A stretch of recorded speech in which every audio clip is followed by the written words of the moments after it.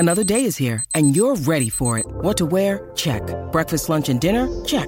Planning for what's next and how to save for it? That's where Bank of America can help. For your financial to-dos, Bank of America has experts ready to help get you closer to your goals.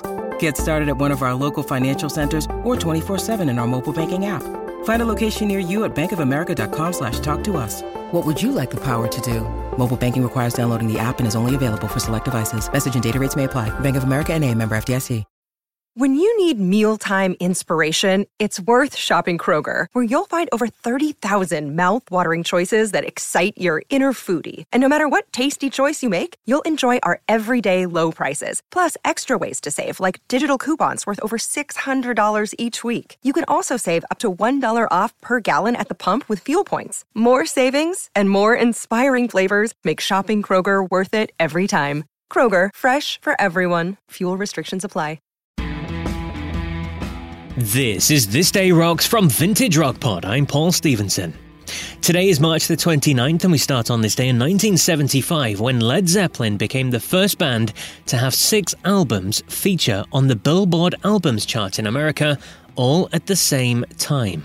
Their latest release, Physical Graffiti, was at number 1, while Led Zeppelin 4 was at 83, Houses of the Holy was at 92, Zeppelin 2 was at 104, their first album was at 116, and Led Zeppelin 3 was at 124. On this day in 1980, AC/DC announced the new lead singer for their band, former frontman for a band called Geordie, Mr. Brian Johnson. Replacing the recently deceased Bon Scott, the first album with Johnson was Back in Black, which went on to be one of the biggest-selling records of all time. On this day in 1986, one of my guilty pleasures, I love this song, Rock Me Amadeus by Falco, went to number 1 in the US. While in 1975, Jeff Beck released Blow by Blow. It became his best-selling album in America, reaching top 5 and shifted more than 1 million copies. And born on this day in 1943 was Greek multi-instrumentalist, composer and arranger Vangelis. His career began in Greek prog rock group Aphrodite's Child along with Demis Roussos, and their album 666 is, well, bloody brilliant, well worthy of your time. Go and check it out. He then went on to produce some incredible music, including the Academy Award-winning score for the Chariots of Fire movie and topping the charts around the world with various albums and collaborating with Yes frontman John Anderson in the duo John and Vangelis. Vangelis sadly passed away last year. He would have been 80 years old today. But for our main show today, then, we're going to focus on a huge selling album released on this day in 1979.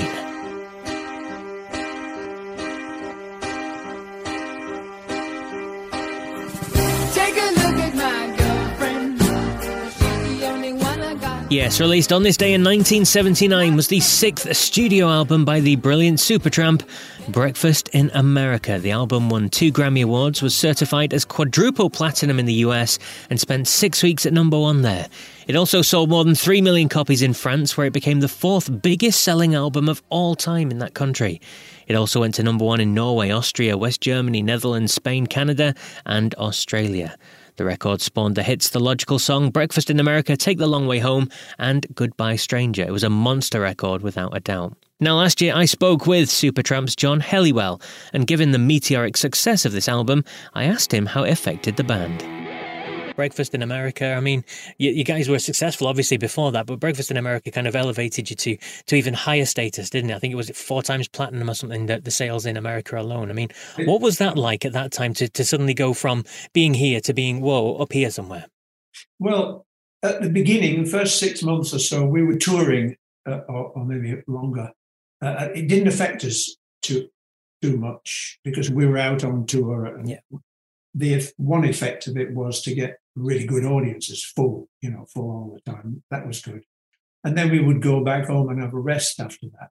It kind of knocked us out because we'd made the album and it took months and months. And then we did about 8 months of touring and we were all knackered at the end of it. And so we had some time off. So that was the time when we were living in California, Malibu, Topanga, and sort of getting our homes together and everything. So we've never been affected adversely, I don't think, by fame as such. We've always had our feet on the ground. One reason is that we didn't get famous when we were teenagers. Yeah. so that didn't go to our heads so much. So we were able to be relatively normal off stage and out of it. So, which is good. You don't get all the bother of it. But we considered ourselves musicians rather than pop stars. Yes.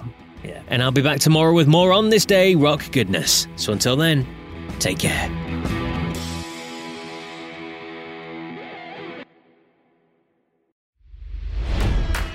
It's NFL draft season, and that means it's time to start thinking about fantasy football.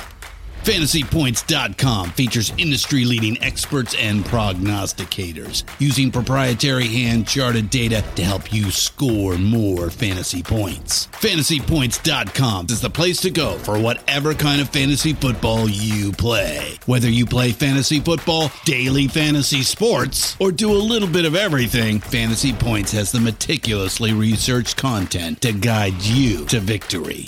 And why wait for the fall? Fantasy Points also covers the new spring football league, the UFL. Join the guru, John Hansen, Scott Barrett, Joe Dolan, and other massive names in the fantasy football universe with an exclusive offer. Use code Pantheon for 15% off any Fantasy Points package, including the all-in package, with access to every article, tool, and data nugget that Fantasy Points has to offer. That's FantasyPoints.com and code Pantheon for 15% off at Fantasy Points. FantasyPoints.com, code Pantheon. Score more fantasy points.